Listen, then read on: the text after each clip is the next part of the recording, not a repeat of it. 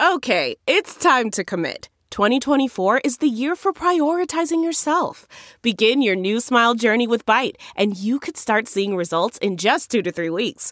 Just order your at-home impression kit today for only $14.95 at Byte.com. Byte Clear aligners are doctor-directed and delivered to your door. Treatment costs thousands less than braces. Plus, they offer financing options, accept eligible insurance, and you can pay with your HSA, FSA. Get 80% off your impression kit when you use code WONDERY at Byte.com. That's BYTE.com. Start your confidence journey today with Byte. The comfort of your favorite seat is now your comfy car selling command center, thanks to Carvana. It doesn't get any better than this. Your favorite seat's the best spot in the house. Make it even better by entering your license plate or VIN and getting a real offer in minutes. There really is no place like home. And speaking of home, Carvana will pick up your car from yours after you finalize your offer. Visit Carvana.com or download the app and sell your car from your comfy place. Hey, Thom Hartmann here. Thanks so much for listening to our podcast. It's supported by advertising, so after this brief message, we'll get right into it. Deborah's home was stolen. No, I don't mean thieves stole stuff. I mean scammers literally stole her home. The FBI calls title theft one of the fastest growing white-collar crimes. And this story is why you need Home Title Lock. Deborah says criminals found the title to our home online and filed fraudulent documents claiming they owned our home. Wait, it gets worse. Deborah goes on to say, I was evicted from my own home and $85,000 in equity gone. Nobody believes you can get your home stolen this easily. This is why you need Home Title Lock, because no insurance or bank protects your home from title theft. First things first, go to HomeTitleLock.com and register your address to see if your home's title has been tampered with. You need to protect the legal title to your home so you don't end up like Deborah. Go to HomeTitleLock.com now for 60 risk-free days of protection. Again, that's HomeTitleLock.com. HomeTitleLock.com.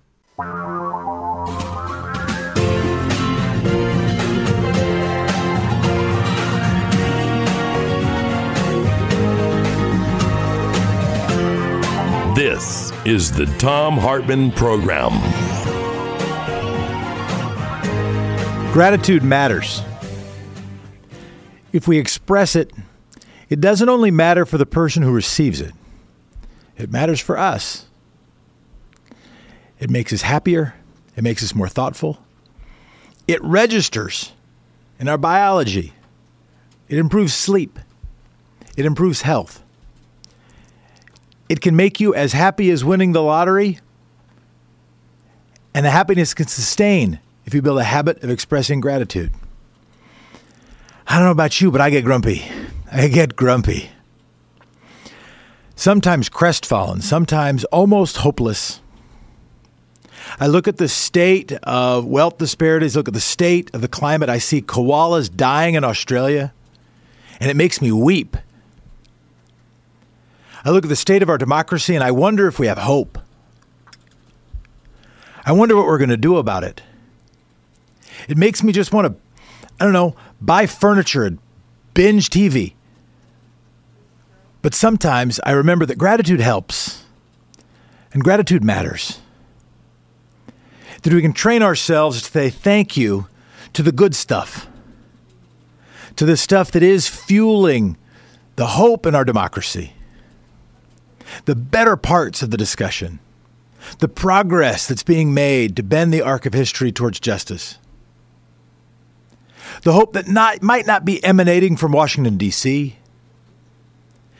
It might be emanating from a state capitol, from a city council, maybe from a nonprofit organization, maybe from a group of activists.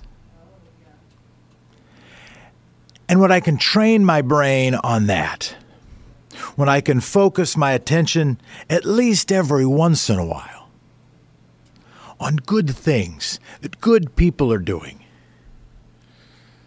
I can get up.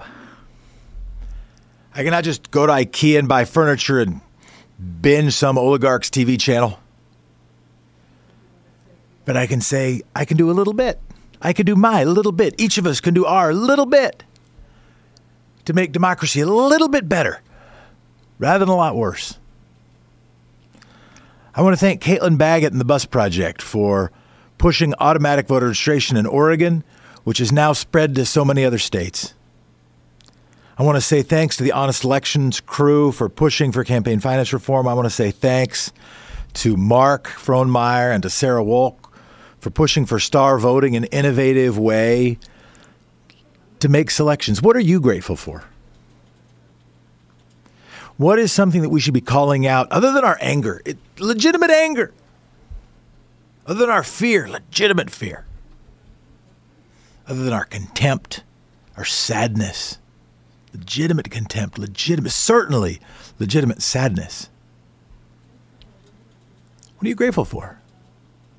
This is the Thom Hartmann Show. I'm Jefferson Smith sitting in. I'll tell you someone else I'm thankful for. The Republican U.S. Senator from the state of Utah, Mitt Romney. A man who ran for president, a man for whom I did not vote. But a man who stood before, to use his words, God, and his colleagues in the U.S. Senate, and the Twitter blitzerati of the right wing, and the talk media apparatus that dominates AM and many FM airwaves around the country, and in front of Fox News, and in front of, yes, a watchful president of the United States eventually, and said, I took an oath. I took an oath, and for me, an oath matters. And that oath was to deliver impartial justice, look at the facts, and to apply those facts to the constitutional principles and law. And I know the consequence, or at least I know there will be significant consequence that will befall me. And I have to vote to convict. I want to say thank you to Mitt Romney. For those who have criticized him as an opportunist in this moment, what opportunity do you think he is seizing? I mean, yeah, maybe an opportunity to get talked about, but you really think he cares what I say to a bunch of fluffy-hearted liberals on this radio channel? Maybe it is a chance that if history moves quickly against Donald Trump, perhaps after John Bolton's book is released, and we see more of the depths of the fraud that was committed upon the country, maybe he'll see that the Republican Party wants a chapter after Donald Trump, and he will be in a position to lead or at least be a symbol for that post-Trump Republican Party. Maybe there are silver linings in a dark cloud of political pain. But make no mistake, I believe it when Mitt Romney says he was doing this out of conscience. Because the math doesn't make much sense otherwise. John F. Kennedy was elected president. Prior to being elected president, he wrote a book. That book was Profiles in Courage. The Profiles in Courage were about U.S. senators who took courageous stands, typically standing against power to do something of principle.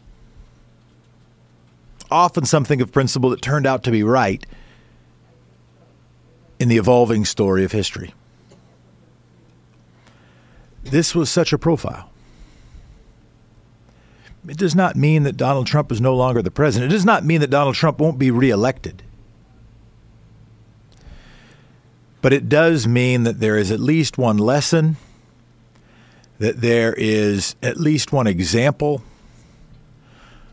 in the Republican Party today of someone who is willing at that moment to take their oath seriously. You're listening to the Thom Hartmann program. I'm Jefferson Smith. Something else I'm grateful for? I'm grateful to be here. I'm grateful to have the chance to speak with you. What are you grateful for? Here's Mitt Romney. Let's play that. I'm aware that there are people in my party and in my state who will strenuously disapprove of my decision. And in some quarters, I will be vehemently denounced. I'm sure to hear abuse from the president and his supporters. Does anyone seriously believe that I would consent to these consequences other than from an inescapable conviction that my oath before God demanded it of me. Is there any doubt? Can Lindsey Graham or the Drudge Report or Donald Trump Jr. or any of the people who are cascading critique and insult upon this man, can anyone truly doubt that what he wanted was that? That he thought this was going to somehow be good for Mitt Romney? That he was doing this because he wanted to make a show or for ego? Yeah, does he think his voice matters? Sure. He was the Republican nominee for president of these United States. To think about the gravity of that, imagine if Al Gore had sat in the U.S. Senate and there had been a Democratic president 4 years later, and John Kerry committed some crime, and Al Gore had stood up and done. Could you imagine the consequence that would have, the feeling that would have? Now, of course, the propaganda machine of the right wing will make the consequence of this different. But it's gratitude. Thank you to Mitt Romney. Thank you to you. We'll be back. What are you grateful for? I brought my dog because the people here told me that I could, maybe even should, that they'd like to see him. And he's just been kind of wandering around. Come here, buddy. This is George Bailey. He is my puggle. He is half pug, half beagle. He is, I think it's fair to say, this man's best friend. He's a sweet boy. I spoon him pretty much every night to go to sleep. And when I come home from work, he kisses my face longer than is really appropriate. But there's a good dog. He's a good boy. And yes, he was named George Bailey before Elizabeth Warren. Well, at least before I knew what Elizabeth Warren named her dog. Good boy. I was told I should do that. Is it pandering? Is it pandering to show the dog? Probably pandering. For people listening on the radio, I held him up real close to the microphone so that you could, I don't know, still not see him. I also want to talk a little bit about Nancy Pelosi tearing up the speech. Let's go to Andy from Grand Rapids, Michigan. Go ahead, Andy. Gretchen Whitmer's Democratic response for Mr. Trump there. I thought she did a good job, but I just wondered what you thought about it. Well, I found telling that afterwards the commentators on MSNBC, at least, were saying, well, what she had to do was really hard. Trying to follow the State of the Union in just some room is really hard. There would have been a few things, and Gretchen Whitmer seems like a neat person and took a tough assignment. I don't know that her performance vaulted her into the conversation for presidential candidate in 2024 or 2028. I guess that's what I would say about that. But what it made me think is what could be done with the response. I don't want to fall into the trap of criticizing folks. They're doing their best and they're trying to stand up for democracy. And so, I understand that. But I do think that there are opportunities that the response of the State of the Union tends to miss. One is what Chris Matthews suggests is actually making it a response. In fact, doing a fact check. If you can get the speech in advance, as Nancy Pelosi seemed to, and if you could take pictures of it and send it over to whoever's giving the response, you could get a little head start on the fact check. But you could do the fact check real time because there were folks doing fact checks real time. And you could say, for instance, the biggest lie of the speech, just have it be on pre-existing conditions. Let's be clear. When the president says that he will do nothing to protect, he may do nothing to protect. He will do nothing to cut Social Security or Medicare. He said the same thing about Social Security, Medicare, and Medicaid during the 2016 election. He has pushed to cut, 1.5 million people off of Medicaid? If he says he's not going to cut your health care, he has and will. And then look at the movement and look at the energy and look at the proposals of the Republican Party to see how they want to cut Social Security and Medicare. And when he says we will never touch pre-existing conditions, his own Department of Justice, his own Confederates, and his own appointed judges are working to throw out Obamacare with nothing in its place. And notice that he didn't say he had a health plan because they don't have a health plan. Because the best health plan that Republican thinkers could come up with was, in fact, what turned into something like the Mitt Romney health plan in Massachusetts, and then turned into something like Obamacare in the United States, a private sector focused, private health insurance exchange subsidized so that people who can't afford things on the exchange can get something. That was the best idea that in the 1980s and 1990s the right-wing theologians had. So it didn't have a health plan. I would have thought it would have been interesting for the response to go through what he said and actually respond to it, not just use it as an opportunity to give a speech. That was one thought. And I thought Chris Matthews was sort of about right with that. Another one, I think it would have been interesting had they done a rally. Because part of the problem is the scene. When you give the State of the Union, you have a wonderful set, right? I mean, it's just like you've got all these generals, you got Supreme Court justices, you got senators, you got members of Congress. You have a chance to put in plants of 3 supporters that look like they might not be your supporters and your military heroes that you want to pin medals on, or maybe they're just right-wing talk show hosts. It's a great set. And if you do the response and you're just sort of in a room with a flag behind you and a microphone, it's hard to match that set. The production value is hard to compete with. But I think you could plan, because you know when it's happening, I think you could do something that actually included human beings. That said, this is going to be a people's response and we're going to have people in the room. That's the second thing. A third thing, what my wife wishes they had done is just go through and say, listen, I know you've been paying attention to other stuff, and we know what the Republicans are going to do, and they're going to vote to try to let this president off the hook. But just have Adam Schiff or someone else going through and talking about why the president's unfit to serve. And my fourth idea of what to do with the State of the Union is actually do a slide deck, actually do a PowerPoint presentation, or at least have visuals like Ross Perot had. So you try to capture people. I think you can use the lower production value to your advantage if you do have some visuals. Those are my take. Not to knock the good governor, but to offer thoughts for the future. You're listening to Thom Hartmann. So it could be Valentine's Day. It could just be a date, especially a first date. You're parked outside the restaurant where you're meeting your date in 10 minutes. You glance in the mirror. You notice your wrinkles and large under-eye bags. Uh-oh, what do we do? Ha-ha, here's my secret weapon, Plexiderm. You apply the clear serum under your eyes and boom, 2 minutes later, literally 2 minutes later, you start seeing the under-eye bags and wrinkles disappearing right in front of your eyes. You'll look years younger. Plexiderm is the clinically studied serum that visibly eliminates your wrinkles, crow's feet, and under-eye bags in minutes. It's the Valentine's Day gift you give yourself. Go to tryplexiderm.com and enter VOICES for 50% off plus an extra $10 off. Again, enter VOICES at tryplexiderm.com to get 50% off plus an extra $10 off. This offer is also available by calling 1-800-685-1292 and mentioning the code VOICES.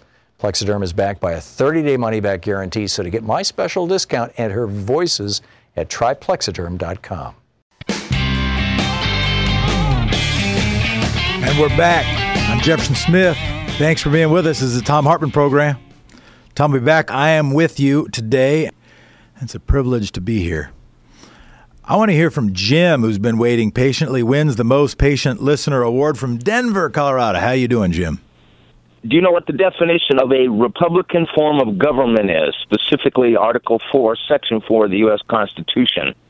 Court definition of Republican form of government varies a little bit. It tends to mean a representative democracy. It tends to mean a system where power is vested in the people, exercised by the people through representatives chosen by the people to whom those powers are delegated.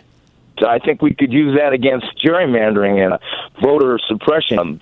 Related and even germane to the book he just put out, The War on Voting, line drawing. We have another episode of Democracy Nerd, particularly around gerrymandering. People call it gerrymandering, but it was named after Elbridge Gerry. Yeah, I think what we're fighting for, ironically right now, is a Republican form of government.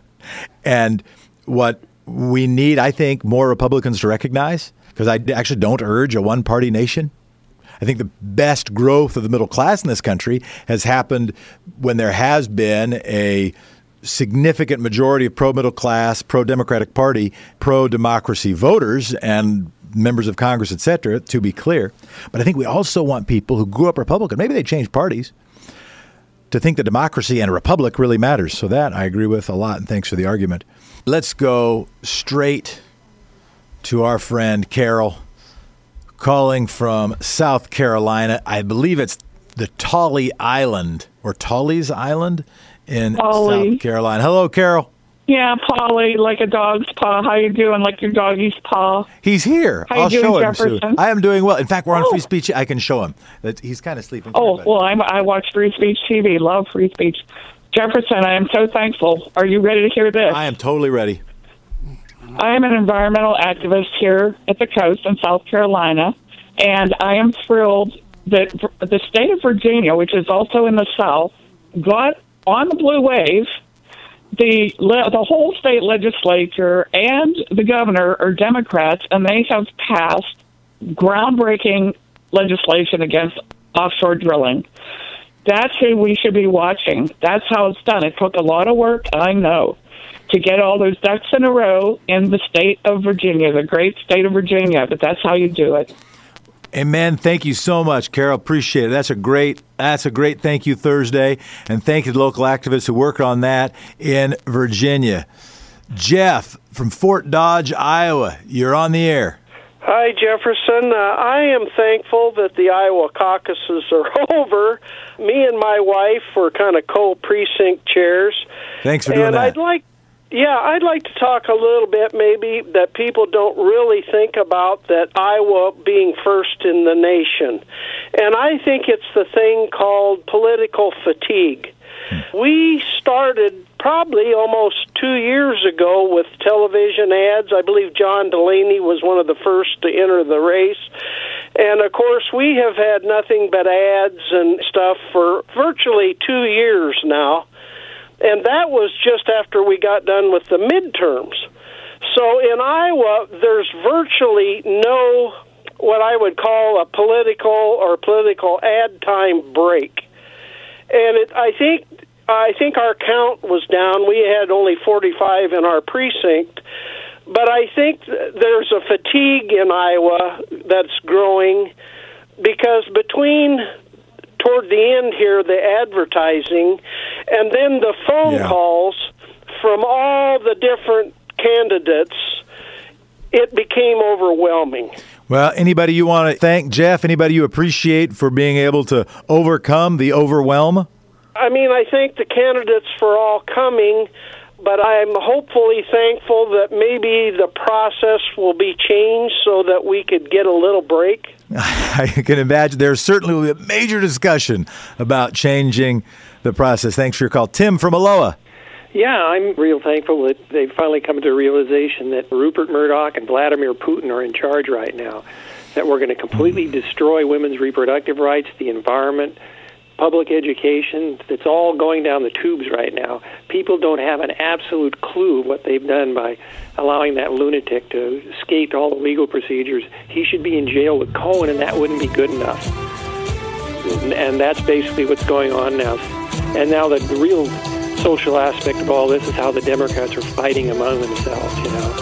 The fact that man is actually even running for president again he's only doing it so he doesn't get prosecuted for being a civilian. So that's basically what's going on in the country. Tim, they're taking us out of the break, but thank you so much for the call, Tim from Aloha, Oregon. Our free Hartmann Report podcast recaps the show every day. It's available wherever you find great podcasts.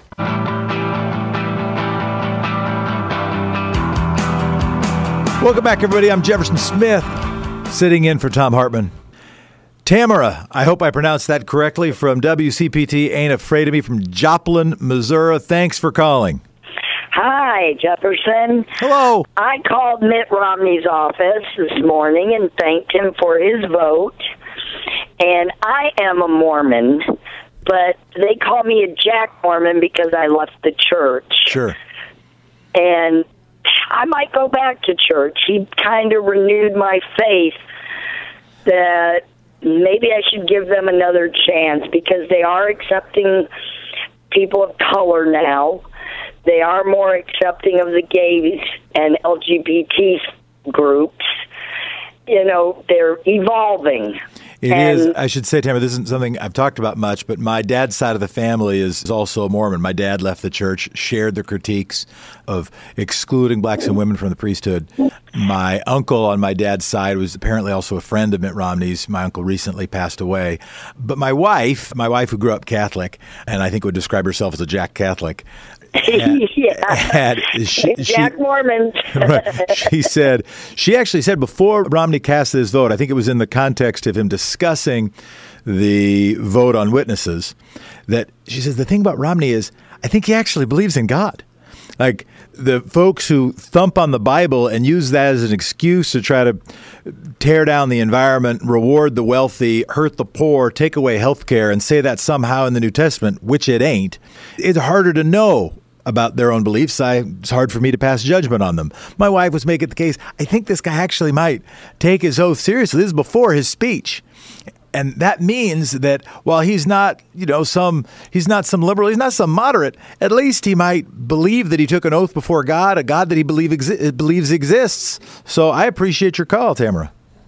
Well, even the people of Utah that are predominantly Mormon have changed. They actually like the ACA. They like seeing that their poor are taken care of medically now, and that others of their middle class can afford medical care now. And Utah and the Mormons are just evolving every day, and I was proud that Mitt Romney found his faith again. Well, and we'll see with his next vote. We'll see if he votes to take food from little children's mouths and take health care away from people with pre-existing conditions. But even if he does, I think I'll still go back to Temple and see. Well, it turns out I didn't anticipate. I don't know if he anticipated that his speech was going to be a re-recruitment effort for the LDS Church, but I appreciate your call. Lee from KPFK in Sepulveda, California. Yes, what I'm grateful for is a couple of things that people can now see how crooked the Republican Party. I'm a Republican, by the way, since the 60s, but this Republican Party is so crooked. I mean, to have stolen the presidency in 2000 and we get 2 illegal wars and we're $20 trillion in debt, and then to do it again in 2016.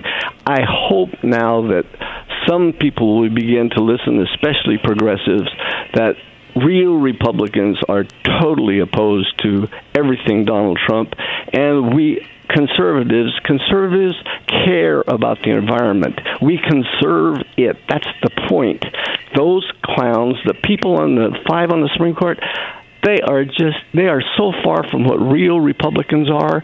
We stopped slavery. That was the point of our party. The first environmentalist president was Republican Teddy Roosevelt. The first environmentalists were the progressives that embedded within the Republican Party at the turn of the last century. So I'm picking up what you're putting down. Yeah, you're right. So anyhow, I'm really, really grateful, and I want to let you know and everybody else know, very soon there's going to be a Republican candidate jump out that is going to put everything in proper perspective, and we'll either all come together as a nation or we won't. But it will. You have somebody in mind, or you just think that's divine providence? Oh, no. The person, it's going to change everything. The conversation is going to be so different than from what's gone on for. Is that because you have a particular person in mind? Yes. Who is it? Oh, no, can't tell you. But it's just a secret? The secret savior is going to come into the white horse, and we don't even get to know who it is? Well, actually, 2 of them. There's going to be a vice president. Okay, who's the other one? You don't have to tell me the first one. Tell me the other one. No, I can't. Everybody wants to know, man. We want to know who the anointed one is that's going to save American democracy. You're killing us here. Okay, I will tell you this. George Washington was our first president, commander-in-chief. He was a military person. It's going to be George Washington? He would totally win. This person will be just like him as regards being militarily proper and dealing with the Constitution properly, not what we have. All right, so you're saying Colin Powell is going to run for president. I don't know what you're saying. No, not even close. Can I keep guessing?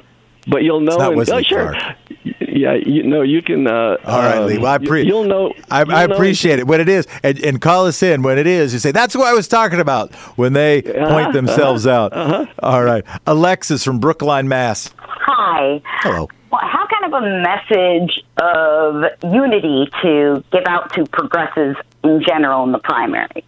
That I was and still am a huge fan of Warren. I'm from Massachusetts. I love her. But I have recently decided to go over to Bernie Sanders. And the reason for that is we as progressives need to start coming together with our vote, because we're not going to win a place as an actual presidential candidate if we don't come together and stop tearing each other down with insults and hatred. Well, I appreciate the call to unity, Alexis, and I do think that the delta, in fact, I also think it goes even further than that. I think the delta between any of the candidates is significantly less than the delta between even, let's say, a Democratic and Republican U.S. Senate. So thanks very much for your call. We'll be right back. This is the Thom Hartmann Show. What are you thankful for? Barton Stender, I'll reply to your question about a multi-party system after we've had a chance to talk to Emily Cherniak. Why don't we talk to Emily Cherniak right now and find out how badly I'm mangling the pronunciation of her last name? Emily, how you doing? I'm good. How are you? I am well. Am I pronouncing your Cherniak? Is it Cherniak? Yeah, which is very impressive because everyone pronounces it Cherniak. So that's awesome. Thank you. You're in Cambridge, Massachusetts. I lived in Cambridge for 3 years. I loved it. Oh, you did? Yeah, it's great. So tell us first about the New Politics, the organization for which you are the executive director. Yeah, so New Politics, we're a nonpartisan organization that aims to revitalize American democracy by recruiting, developing, and electing servant leaders who put community and country first. And we do that really by helping outstanding leaders who have served in the military or national service worlds run for office, because we really believe that these leaders who have dedicated their lives to serving our country are the kinds of proven leaders that we need in our politics. And we think that the only way to solve big challenges that face our country is if we elect leaders who know what it means to work together and put the country first above themselves. What's the advantage? Maybe it's obvious, but if you were going to try to highlight the advantage of focusing on, in your term, servant leaders and your definition of people who have some, done AmeriCorps, done Vista, presumably served in the Marines. Right. What's the advantage? Say more about the advantage of that. Yeah, so we believe that people who have had that service experience is that you learn how to work with others who are different from you. You build bridges. You learn how to problem solve. And you kind of learn that the framing is about mission first. So it's not about you. It's about the larger goal. And we think that those leadership skills are really lacking in the current political climate. And so we think that those leaders are the kind that we desperately need in our political life. Should we have a required year of national service? I think looking at our history, we don't really do well when there's a draft or sort of a mandatory service. I think that it should be an expectation and that we should make it something that everyone just normalizes and does. Every young person should say, where do I serve? And I think that would fundamentally transform our country if we had that ethos of service more broadly throughout. One of the reasons I appreciate your work is that so many of us train so much of our attention, I as well, train our attention on presidential politics and whatever cable news is focused upon. Heck, just this week, since the Super Bowl, we had on Monday we had Iowa, on Tuesday we had the State of the Union, on Wednesday we had the impeachment vote. But people then look, well, what should I do? I guess I'll click and give a few dollars to Elizabeth Warren or the candidate of my choice, or maybe I can go caucus in Iowa for Pete Buttigieg or Bernie Sanders. But there are so many other ways to get involved where you might have more of a delta than you're going to have on a presidential campaign. What are some of the, so I appreciate you, what are some of the down ballot races you're paying attention to? Yeah, I think that's right. We think that the important work is done not only at the congressional level, but also in the state legislature, city council, mayors. You yourself served in the state legislature, so you understand how important, the work is there. And so for us, we were really excited that we helped elect Pat Ryan, who became county executive in upstate New York. Pat had run for Congress last cycle, had lost the primary, but really was excited to take on this role where he is now in charge of a $300 million budget, so it's a real job that he's doing at this local level. Yeah. We really love David Miles, we helped elect in Rockville, Maryland for city council at large. We have some really amazing state rep candidates. James Talarico in Texas 52nd House District. He's a superstar. He did Teach for America, and he's been really leading the work on education in the State House. Representative Joe Tate, who you may have known from, he played football, but is an incredible state rep who is just doing a lot of cool work around bridging people together in Michigan. Matt Wilhelm in New Hampshire is leading this sort of charge around national service and trying to sort of provide access to college and a pathway to college for students who can't afford it by doing a year of service or 2 years of service. So these are incredible leaders, and I think for us, it is about investing in, really high quality talent and getting them into a political space that they normally are not in, and really getting them and seeing them do the work has been really incredible and inspiring. Talking to Emily Cherniak, the executive director of New Politics. The website is newpolitics.org, where you can find out more about their work, more about Emily's work, and more about these candidates. Emily, thank you so much for spending the time, and thank you for your work. Thank you. Thanks for having me. I appreciate it. You're listening to the Thom Hartmann Program. I'm Jefferson Smith. You're you. Thanks for being you. We'll be right back. Thom Hartmann here. My new book, The War on Voting, it should be titled The Republican War on Voting, which is what it really is. Who stole your vote and how to get it back, is on the verge of being out or is out in bookstores near you and online. It is the third in the series, the Hidden History series. The first was Guns and the Second Amendment. The second was the Supreme Court, The Betrayal of America. We're doing a book tour on the voting book here. Saturday, February 15th, I'll be in Los Angeles at the Sportsman's Lodge at 1 p.m. More information at kpfk.org. On Monday, February 17th in San Francisco, or in Berkeley, actually, at the Arts and Letters series at 7:30 p.m. On Wednesday, February 19th, I'll be in Seattle at Town Hall, 7:30 p.m. Sunday, February 23rd in Minneapolis, the Blue State Ball at 1 p.m. Friday, the 28th of February in Portland at Powell's on Burnside, and Sunday in Chicago on March 1st. You can check it all out at thomhartmann.com. All the information is there.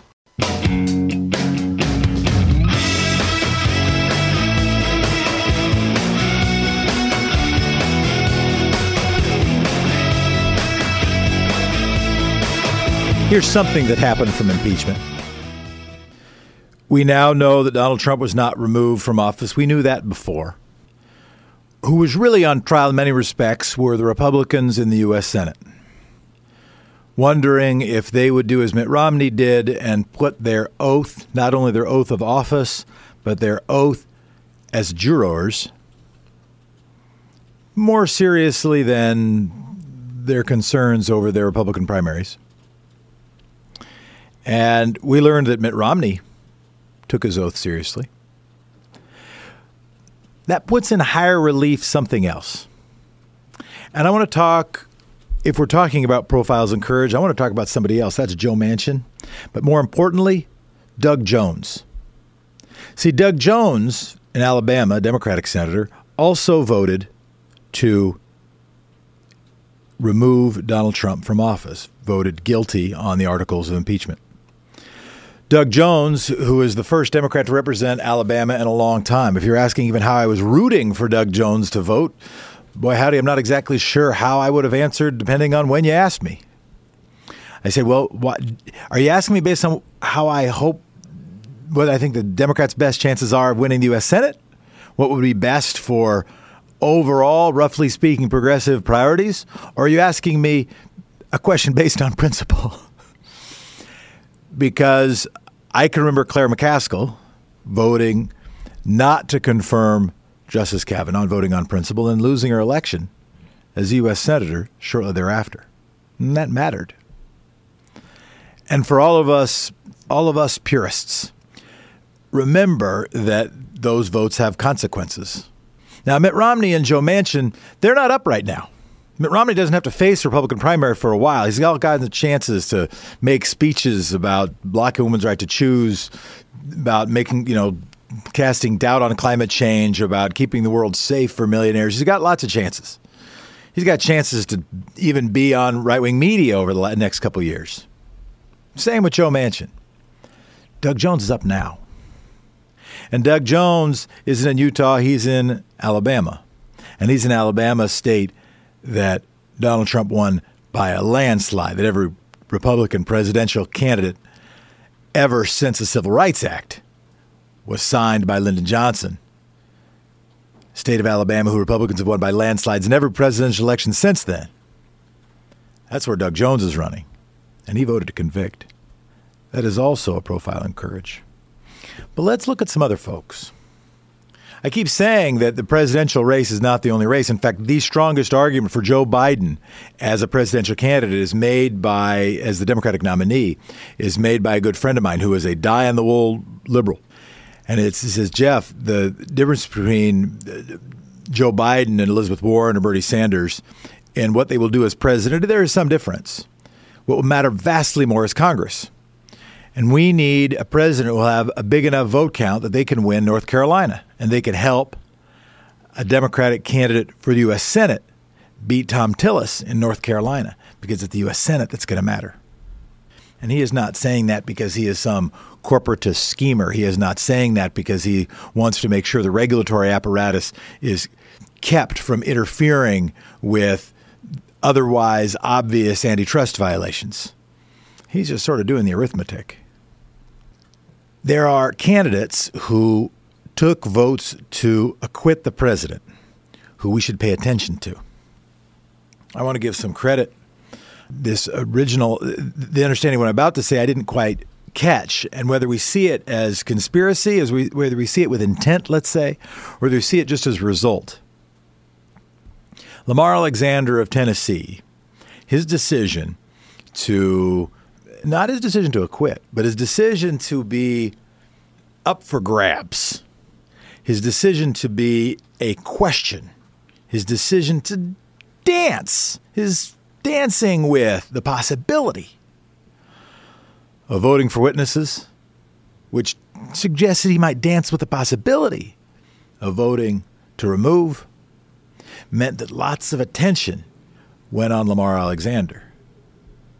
Now, it was offered to me to say, listen, Lamar Alexander's friends with Mitch McConnell. That was probably the plan all along. And the plan all along was for him to take the bullets, for him to take the arrows, for him to take the attention, for him to take the heat, for him to be the one that was most prominent in that kitchen, so that some others didn't have to take that heat.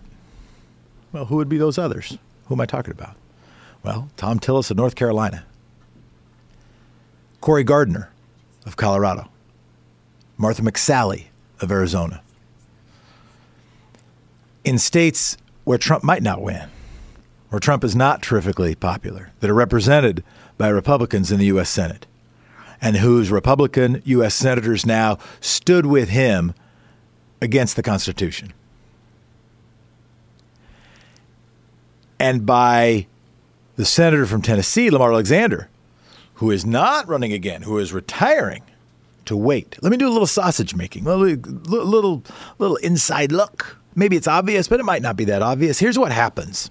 So in every legislative caucus, every legislative conference, Republican, Democrat, whatever, whether it's state legislature, whether it's state Senate, state House, U.S. Congress, whatever, you'll have a whip. The parties have a whip. Now, the whip's job is to do the vote count. And the leader says, hey, are we going to be able to win on this motion? Are we able to win on this bill? You got to go and whip the votes. And what whipping votes usually means is counting the votes. It's an unfortunate term. It does not actually mean physical abuse. And very often it doesn't even mean persuasion. Very often it literally just means walking around the halls, going office to office and saying, hey, how are you on H.R. 3? Shout out to H.R. 3, by the way. The president said he would sign a bill to lower prescription drugs. Well, there is one that exists that Mitch McConnell could get to the president's desk if it wasn't for his need to have dark money from Big Pharma fuel his reelection efforts in U.S. Senate seats around the country. But I digress. The whip goes around and says, hey, how are you going to vote on H.R. 3? And they count it up and they go back to the leader. They don't publish, they don't go to the newspaper with it. They go to the leader and say, hey, we don't got the votes. Well, you better keep whipping, better keep counting. And they go hall to hall, office to office, saying, hey, where are you going to be on H.R. 3? Until finally they say, hey, if you're in the Senate, we got 51. If you're trying to count the votes just for what's going to happen in a caucus, you ask in the caucus. You can do a quick straw poll sometimes when everybody's in the conference meeting. Usually it's the whip going office to office, sometimes by phone, maybe now even by text message. But probably not, because that would become a public record. Lots of personal, quiet conversations. And what very often a whip will tell a freshman member, is when they're training them, informally or otherwise, is they'll say, hey, you should, it behooves you to decide early. It behooves you to announce where you're going to vote, make clear to everyone how you're going to vote early. You should be for H.R. 3 right away. You should be against witnesses right away. You should be against impeachment right away. How come? Don't you want people to think that you're reasonable and you're considering the facts, that you're open to persuasion? Isn't that what the definition of a moderate is? And they say, no. Because if you hold out, if people aren't sure where you are, if you're not sure where you are, people will work to get you sure. Lobbyists will visit you. They will tell electronic hordes to communicate with you by email and phone call. Fox News or the equivalent or the nonpartisan press will ask questions, say, the holdout vote. Susan Collins, the holdout vote. Everybody look at Susan. Pay attention to Susan. If it's Cory Gardner from Colorado, U.S. Senator, who is part of Mitch McConnell's thin majority, Cory Gardner in a blue, barely shaded state, if he is holding out, if he isn't clear early, if he makes his decision after Lamar Alexander, everybody says, hey, look at Cory Gardner. He's up in 2020. Here are his opponents. I wonder what they think. Let's ask them what they think about the impeachment of the president. Let's see what they think about witnesses. Well, 60 to 70% of the country, 60 to 70% of Cory Gardner's constituents think we ought to have witnesses. Let's see what Cory Gardner says about that. Cory Gardner, why aren't you voting for witnesses? Well, I'm not sure what I'm going to do. I'll tell you. So the whip says, hey, decide early. Decide early. You won't get those questions. You'll get, one story or whatever saying what your vote is, but then people move on. They'll focus their attention on Lamar Alexander. And that's what happened. Is that we focused our attention on Lamar Alexander. Well, let me say who we should be focusing attention on. And that does include Thom Tillis in North Carolina. And that does include Cory Gardner of Colorado. And it does include Susan Collins of Maine. And it does include Martha McSally of Arizona. All of them are up in 2020. All of them are Republicans in the U.S. Senate. All of them stood with the president at this important constitutional moment. Did they stand with you? We'll be back on Jeff.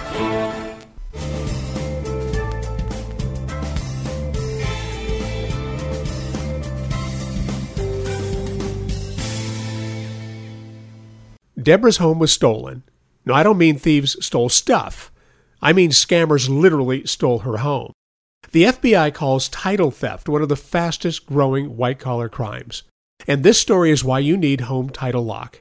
Deborah says criminals found the title to our home online and filed fraudulent documents claiming they owned our home. Wait, it gets worse. Deborah goes on to say, I was evicted from my own home and $85,000 in equity gone. Nobody believes you can get your home stolen this easily. This is why you need Home Title Lock, because no insurance or bank protects your home from title theft. First things first, go to HomeTitleLock.com and register your address to see if your home's title has been tampered with. You need to protect the legal title to your home so you don't end up like Deborah. Go to HomeTitleLock.com now for 60 risk-free days of protection. Again, that's HomeTitleLock.com. HomeTitleLock.com.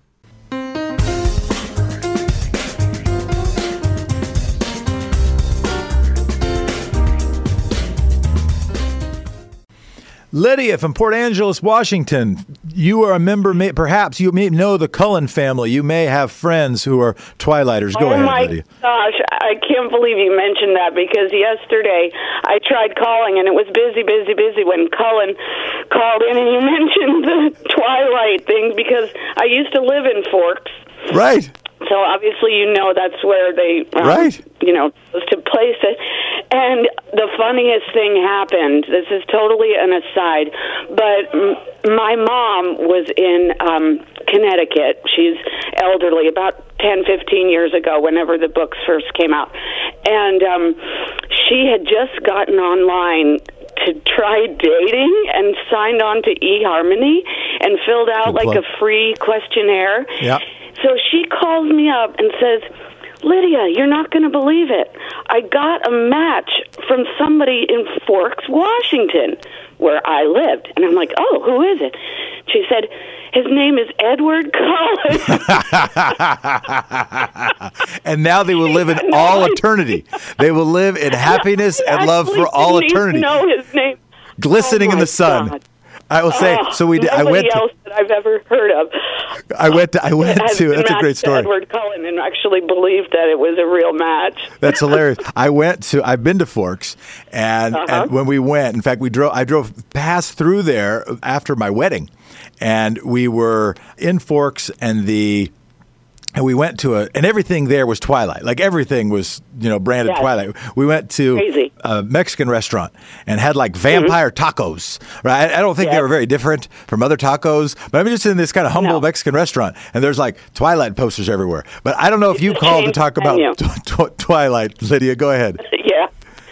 Everything was Bella this and Edward that. Yeah. Well, I'm thankful very much for you bringing up this subject today. First of all, it's got a flood of things coming through me. I just was going to thank Free Speech TV because I've been learning so much through this troubling time lately, and all kinds of different programs. I used to just mostly watch Thom Hartmann, but now I've really expanded because, so next I want to be thankful for Medicaid, Medicare, the VA, and Social Security because I'm at home an unpaid caregiver for my permanently disabled husband.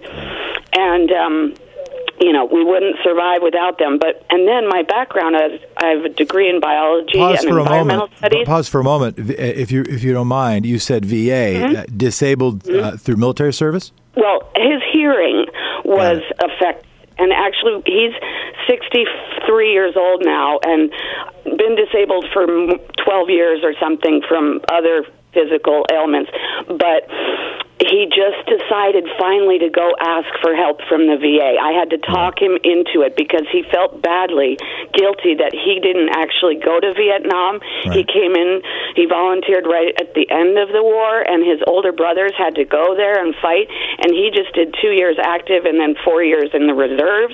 Yeah. So he didn't really feel like he deserved help. He would let other people who actually had terrible injuries. Let him know that a healthcare system, we're about to go to break, but let him know that a healthcare system that takes care of people, it's okay for him to take advantage of that. In fact, I wish vastly more Americans could take advantage of that. Lydia from Port Angeles, say hi to the Cullens. We'll be back. You're listening to the Thom Hartmann Show. I'm Jefferson Smith.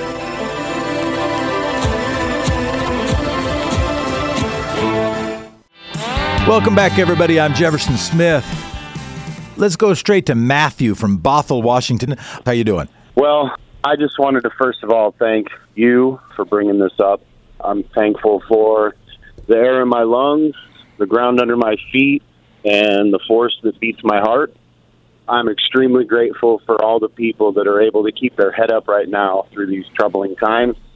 It's important for us to, I think, realize that we're all in this together. It doesn't matter if you're Democrat, Republican, or what. We're all human beings, and we're all in this together. And if we don't stand up now, what's it going to be like for our kids' kids? At some point, we need to keep a clear eye focused on what really matters, and that is, if they divide us, they will conquer us. And no matter what we believe, we have to find the commonalities that we all share that hold us together, because that's the glue of human existence. I appreciate you, Matthew. I agree with you. Yeah, and I just keep the faith. For every time something's put into a trying situation, it tends to evolve. That's just the way it works. So that's my only. That's great. That's the only thing I could come up with. That's great, Matthew. You finished strong. It was great. I appreciate you, man. Let's go to Lou from Pueblo, Colorado. Hey, Jeff. How you doing? I am well. I've also had family. I'm not going to do this with every darn town. I've also had family that lived in Pueblo. But anyway, go on. Okay. Well, I was just going to call in and kind of raise a good note on all this stuff. Like, it seems like the world is ending. But back in the 1960s, apartheid was so entrenched in the South that we even had segregated walls, and we had KKK used to hold rallies during the daytime. They're more common than country fairs. And today the fascism's still there, but it's much less obvious because a larger part of the population has abandoned racism. Last year, I took a friend on a family float trip, and there were 5 old white men that all had been retired from jobs with great pensions and pay. Yeah. And universally they were replaced by women or minorities or whatever. Well, they cut the pay and they cut the benefits. One of the reasons we're seeing a decrease in the standard of living is, as these old white guys retired, they cut it. But at least we got minorities in there, and And then as a kid, one of my chores as a little kid was I had to wipe the ash off my father's car. And everybody in my neighborhood, 80% had bronchitis. Since the you had to wipe EPA, you had to wipe the cigarette ash. No, fly ash from the power plant. Fly ash from the power plant. All right. And everybody had bronchitis, and it was really, really common. Today, bronchitis is rare, and the air is that much cleaner. And while the hero of the fascist party has rolled back a lot of EPA regulations, there's a lot of companies that are just ignoring him, and they're going ahead and doing it right. But the point that you make, and I appreciate the call, Lou. The point you make of being grateful for the progress we've made in the last 60 years. That despite the retrograde movement on wealth disparities, despite our failure to do nearly enough to preserve the environment and to address climate change, think about how much has happened. Think about how much activism has done to improve the world. And with that, I want to go to Beth, listening in on KPFK, great station in Ojai, California. Yes. Hi, Jefferson. Hello. I'm Beth, and I'm an environmental activist, too. And you had someone on that was talking about offshore oil. I wrote the National Ocean Protection Act in my kitchen. And then Nice Congress work. passed it almost unanimously. Well, they say that the environmental activist's place is in the kitchen. I don't think that's what they say, but that is amazing. Why did you write it in your kitchen? Well, that's where I was at home. That's where you had to do it. By writing. But tell us, how did you get engaged with that, Beth? That's fascinating. Well, here's how I did it. I lobbied in Washington several times, and one time I lobbied about offshore oil, and it was for California. And I lobbied this lady from Kansas, the senator, and she said, well, why should I vote for your bill? We don't have an ocean in Kansas. And I said, oh, you're so right. And so then the next year, because I'm perseverance, I went back, and the title of my brochure was Save the Kansas Coast. And then there was a photograph, and it said, actually, the photograph you see is in Mendocino County, but we believe it belongs to all Americans. And then inside the brochure, I put North Dakota, and then I put, well, maybe there's not an ocean in North Dakota, but people do come to California. And then I just listed a bunch of different The Mendocino County coast is also the Kansas's coast. Yes. It belongs to all Americans. It's brilliant. So, what would be, Beth, what would you say? Another thing that I'm doing. From that experience, Beth, what would you say is your greatest takeaway, your greatest lesson, the greatest thing that might either inform or inspire someone else who wants to take up some activism? Well, I would say do it now, because right now I have an even bigger action that I'm doing with the Senate and the House, and we need to bring everyone together, and so I think that we should just focus on bringing them together, because I think we're already all together. Well, Beth, I appreciate it. I think I hear your dog in the background. I'm grateful to you. You're probably also grateful to your dog. I'm grateful to mine. He's lying down right here. He sleeps a lot. He just sleeps. He sleeps a lot. I'm not usually with him every day. I've given the grace of letting him come today, and now I get to just watch how much he sleeps. Thanks, everybody here, for waking up and being awake. I'll be back with you in just a moment. I'm Jefferson Smith, honored to be with you. Thank you so much for that. I want to go straight to Joy, who has been waiting. What a beautiful name. What a wonderful name. Hello, Joy. Hi, Jefferson. Thank you. And I am grateful for the waking up of people. More than 30 years ago, when I chose to become vegan, that word was not in our lexicon. Hardly anybody knew what it was. And now, 30 some odd years later, people know. You can go into a restaurant. You can go anywhere. People know. So and now they know. And Joy, that's absolutely right. Now they know, and thank you to you.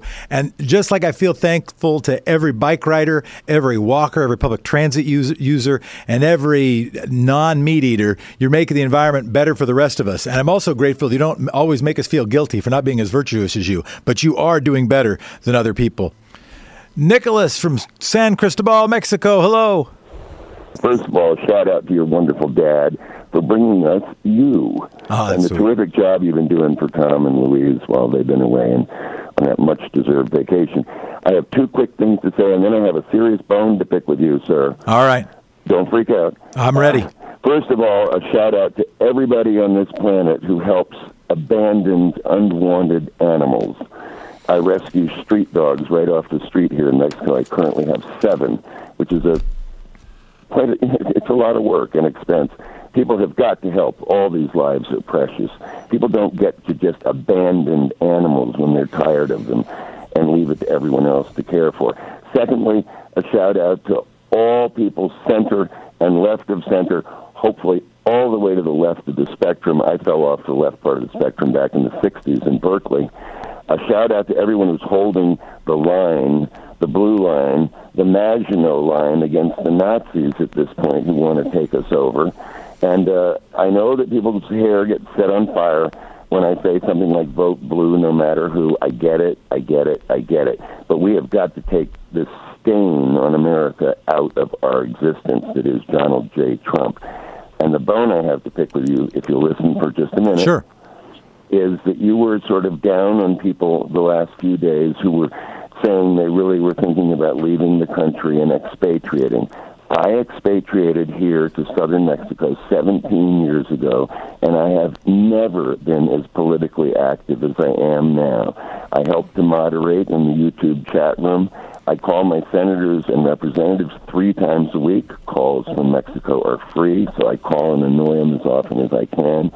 I stay as active as I can throughout the internet and various chat rooms, spreading the news about Bernie, who I'm rabidly for, of course, but blue is going to have to do, even if we hate the candidate we get. I don't want Biden any more than any other progressives do. But if it comes down to that, and I hope to God it does not, then we have simply got to do our best on behalf of our country, and that is taking out Trump, not running to a third-party ego vote just to make yourself feel better, and worse yet, not sitting out the election altogether just to cut your nose off to spite your face, but worse, our country's face.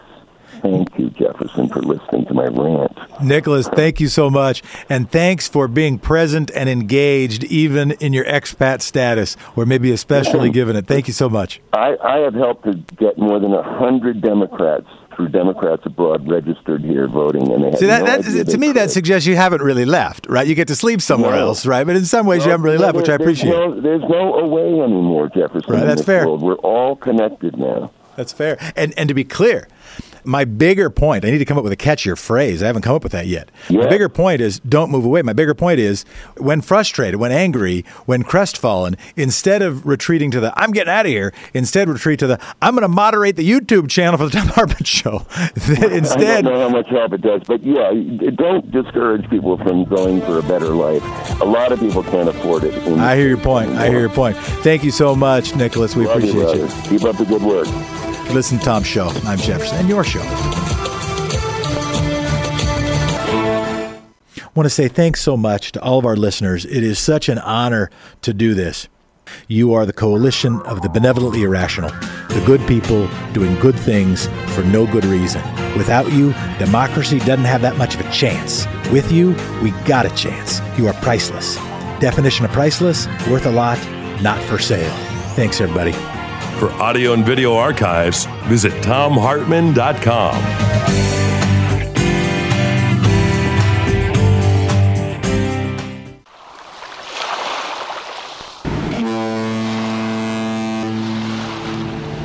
Thom Thom Hartmann cruise will be sailing in July of 2020. The 7-day Oceania cruise will be going to Bermuda, and I'll be hosting onboard events about the topics of the day. More info at thomhartmann.com or 800-856-1155. How powerful is Cox Internet? Powerful enough to let your band members in Vegas, Phoenix, and Rhode Island jam like you're all in the same garage. Get gig speeds powered by fiber from Cox. It's internet built for tomorrow, today. Cox, always building better. Download speeds up to 1 gigabit per second. Cox Internet is connected to the premises via coaxial connection. Speeds vary and are not guaranteed. Cox terms and other restrictions may apply.